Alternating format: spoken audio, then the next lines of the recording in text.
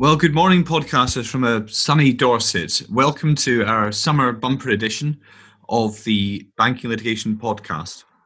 And kicking off this month, I'm joined by, as ever, Alice from Behind the Glass. Good morning, Alice. Getting a wave. My co-host, Kerry. Good morning, Kerry. Morning, John. And our special guest speaker this morning, an associate from our banking litigation team, Catherine Bagg. Good morning and welcome, Catherine. Morning, John. So this week, picking up the same theme as last month, a bit more on contractual construction. Kerry, do you want to open the first case? It's a bit of a flavour running through cases over the last few months. Yes, certainly. So this is the case of Umrish and Gill, which centres on the enforceability of personal guarantees. And this case, here we had a chairman who was the sole shareholder of a company who signed various personal guarantees in relation to the loans made to his company. So we won't dwell too much on the facts. The key takeaway I just wanted to highlight is that although the defendant tried to wriggle out of his obligations under the personal guarantees, the court was willing to take a robust approach and found that they were, in fact, enforceable. I mean, I've seen various, very often quite inventive attempts to avoid enforcement under personal guarantees. I'm guessing that's just going to increase with the COVID litigation. Do you have any particular interesting arguments to highlight for our audience? Yeah, indeed. So the defendant relied on alleged assurances that had been given by the lender, and these were to the effect that the guarantees would give comfort and be used as a sleeping pill. The defendant argued that the doctrine of promissory estoppel, and he relied on that, saying that these assurances meant that the lenders couldn't rely upon the personal guarantees. But this did not hold much sway with the court. The court said that the statements were not sufficiently clear and unequivocal to engage the doctrine of promissory estoppel, and held that the lenders were entitled to claim under the guarantees.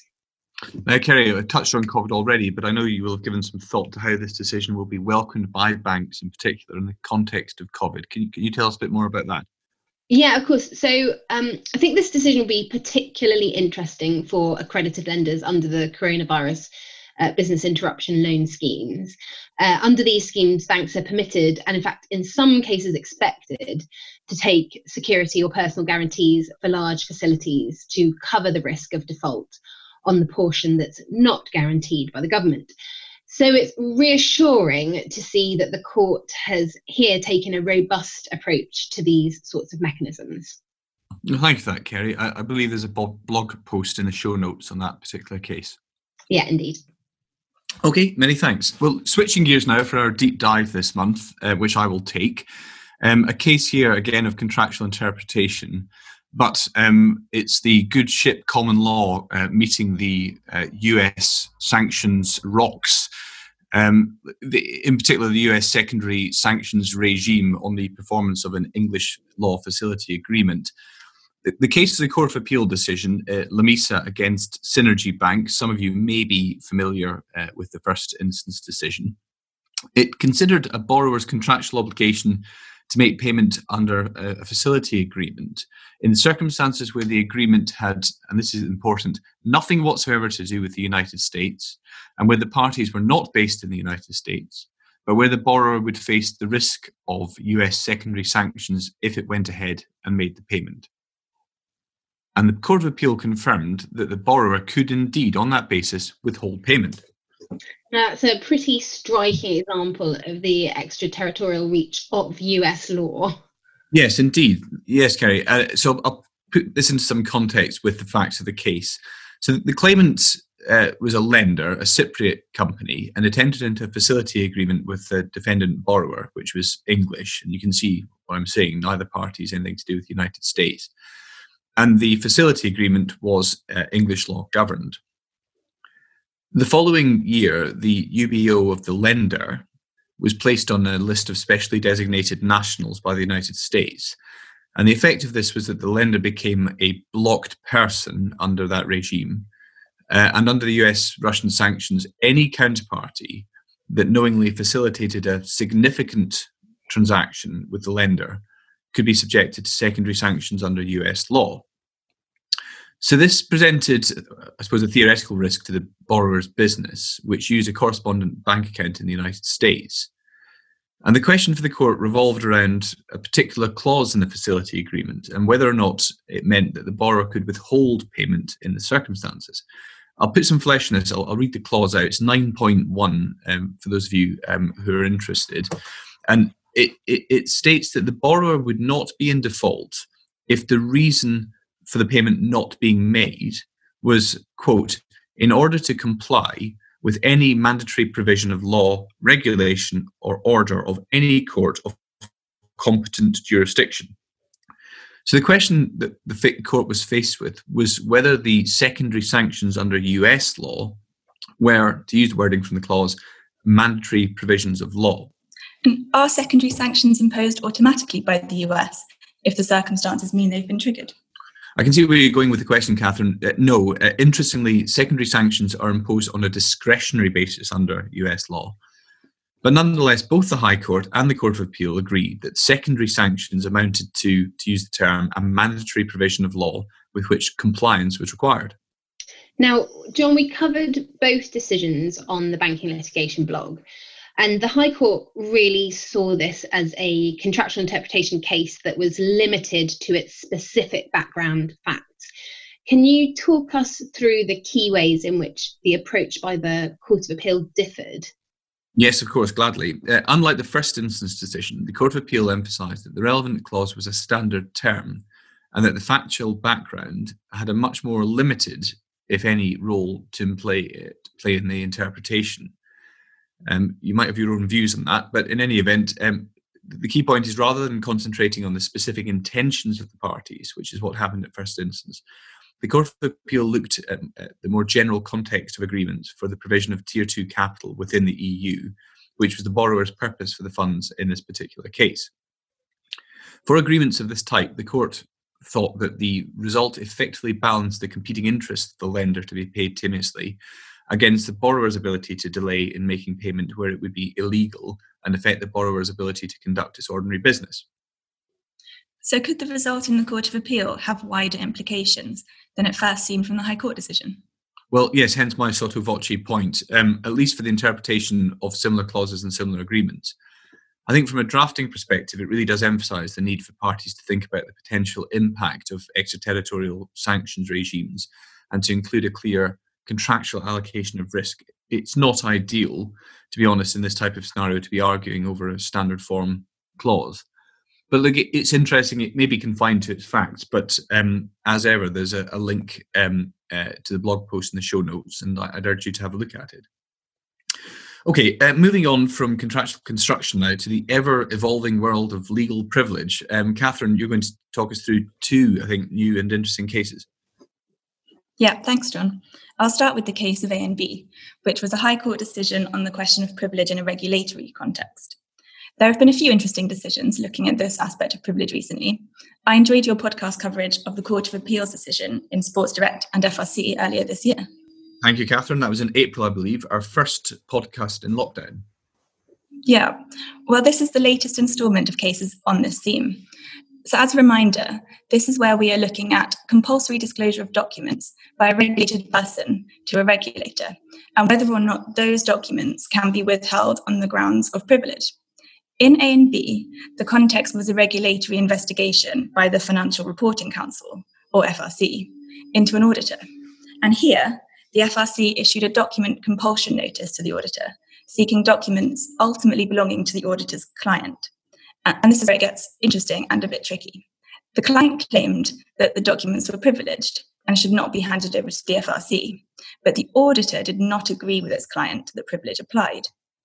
So the issue for the court was, who has to make the decision about whether the documents attract privilege in this kind of scenario? The regulated person, i.e. the auditor, or the client? And here, the court held that the auditor had to form its own view on whether documents were privileged, regardless of who the privilege belonged to. This was because the duty to disclose was on the auditor, so the auditor had to make its own independent assessment of whether privilege applied. It was insufficient to simply say that the client had asserted privilege. So Catherine, obviously the case involves the FRC and an investigation into an auditor, but can you tell us a bit more about how the read across to a financial services context works? Yeah, of course.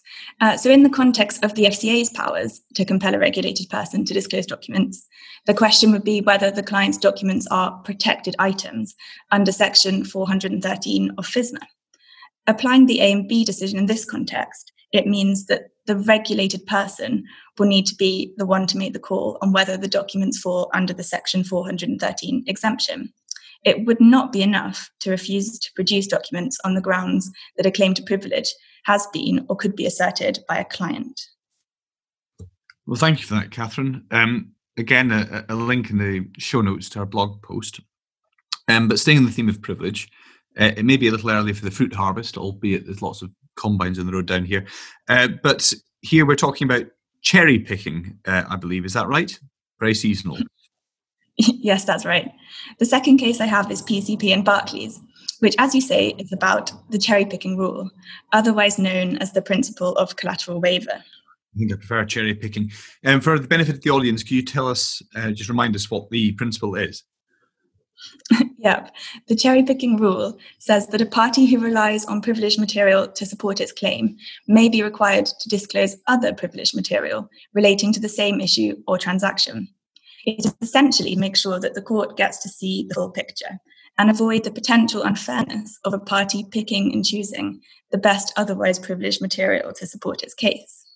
And hence the cherry picking analogy. Yeah, precisely. So I'll start off with a brief bit of factual background on this one. The underlying claim, of course, relates to the defendant bank's capital raisings following the 2008 financial crisis. Prior to the civil action between the bank and PCP, the SFO brought criminal charges against the bank and certain of its senior executives. As most of our listeners will know, the charges against the bank were ultimately dismissed and the senior executives acquitted. However, as part of the criminal investigation, the bank provided certain documents to the SFO under a limited waiver of privilege. In particular, advice received by the bank from its lawyers that certain transactions were lawful and not a sham. These documents were then relied on by the SFO in the context of criminal proceedings. The civil proceedings then came along, and the bank relied on those same documents in its witness statements and opening statement at trial. And considering the question of waiver, the court took a very expansive view and said that the references to the contemporaneous legal advice meant there had been a broad waiver privilege over all communications with the lawyers relating to the transactions in question. So the fact that the documents had lost their privilege before they were deployed in the civil proceedings, that didn't matter? Yeah, exactly. The court rejected the bank's argument to that effect. And this could lead to a slightly odd situation for financial institutions. It might be that privileged documents are put in the public domain through criminal or regulatory investigations, but that these documents cannot be relied on by the bank in follow-on civil proceedings because of the risk that this would waive privilege in a broader set of privileged communications. A surprisingly broad interpretation of the rule there, Catherine, and something that perhaps our podcasters would like to consider. We have a show note link as ever if you'd like to read further detail. And now, moving away from privilege, I have a very short update, hot off the press from the Supreme Court on the subject of reflective loss. And podcasters, I'm sure you'll have seen that the Supreme Court has handed down a long-awaited judgment in Sevilla and Marex, forgive my pronunciation, on the principle. The headline news is that by a majority of 4-3, the Supreme Court has confirmed that the reflective loss rule applies to companies and shareholders, but not to creditors. And on that basis, the claim by Marex, who's a creditor, was not barred by the reflective loss principle. We just wanted to give you a headline on it just now. We'll be covering the decision more fully next month, so do tune in for that. And if you can't wait until then, please do take a look at our blog post on the decision.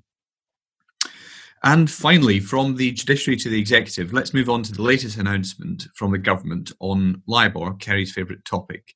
Over to you, Kerry. Can you tell us a bit more? Yeah, thanks, John. So yes, indeed, the government has announced its intention to introduce a legislative fix for so-called tough legacy LIBOR-linked products. By this, we mean contracts which reference LIBOR as the interest rate but cannot be amended before the benchmark disappears at the end of 2021, or where the fallbacks to LIBOR that are incorporated into the relevant contract won't work.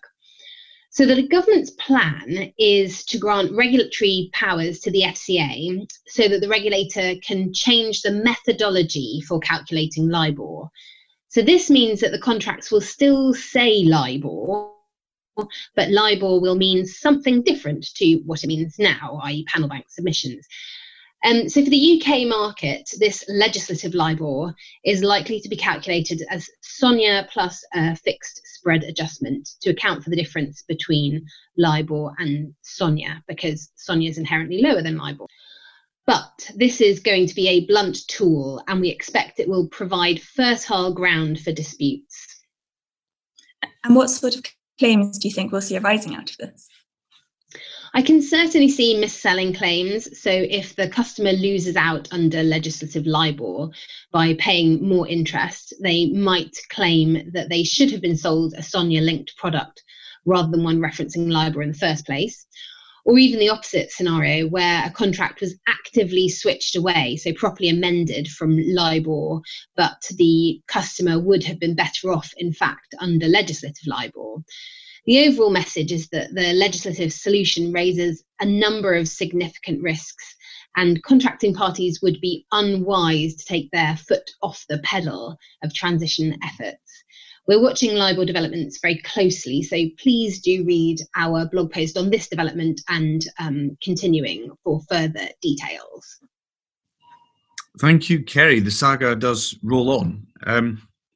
Well, look, that's all we have time for this month. I mean, no matter how many of these we do, I'm fascinated by the fact that we keep coming back to the basics of contractual interpretation, privilege, and this month, reflective loss.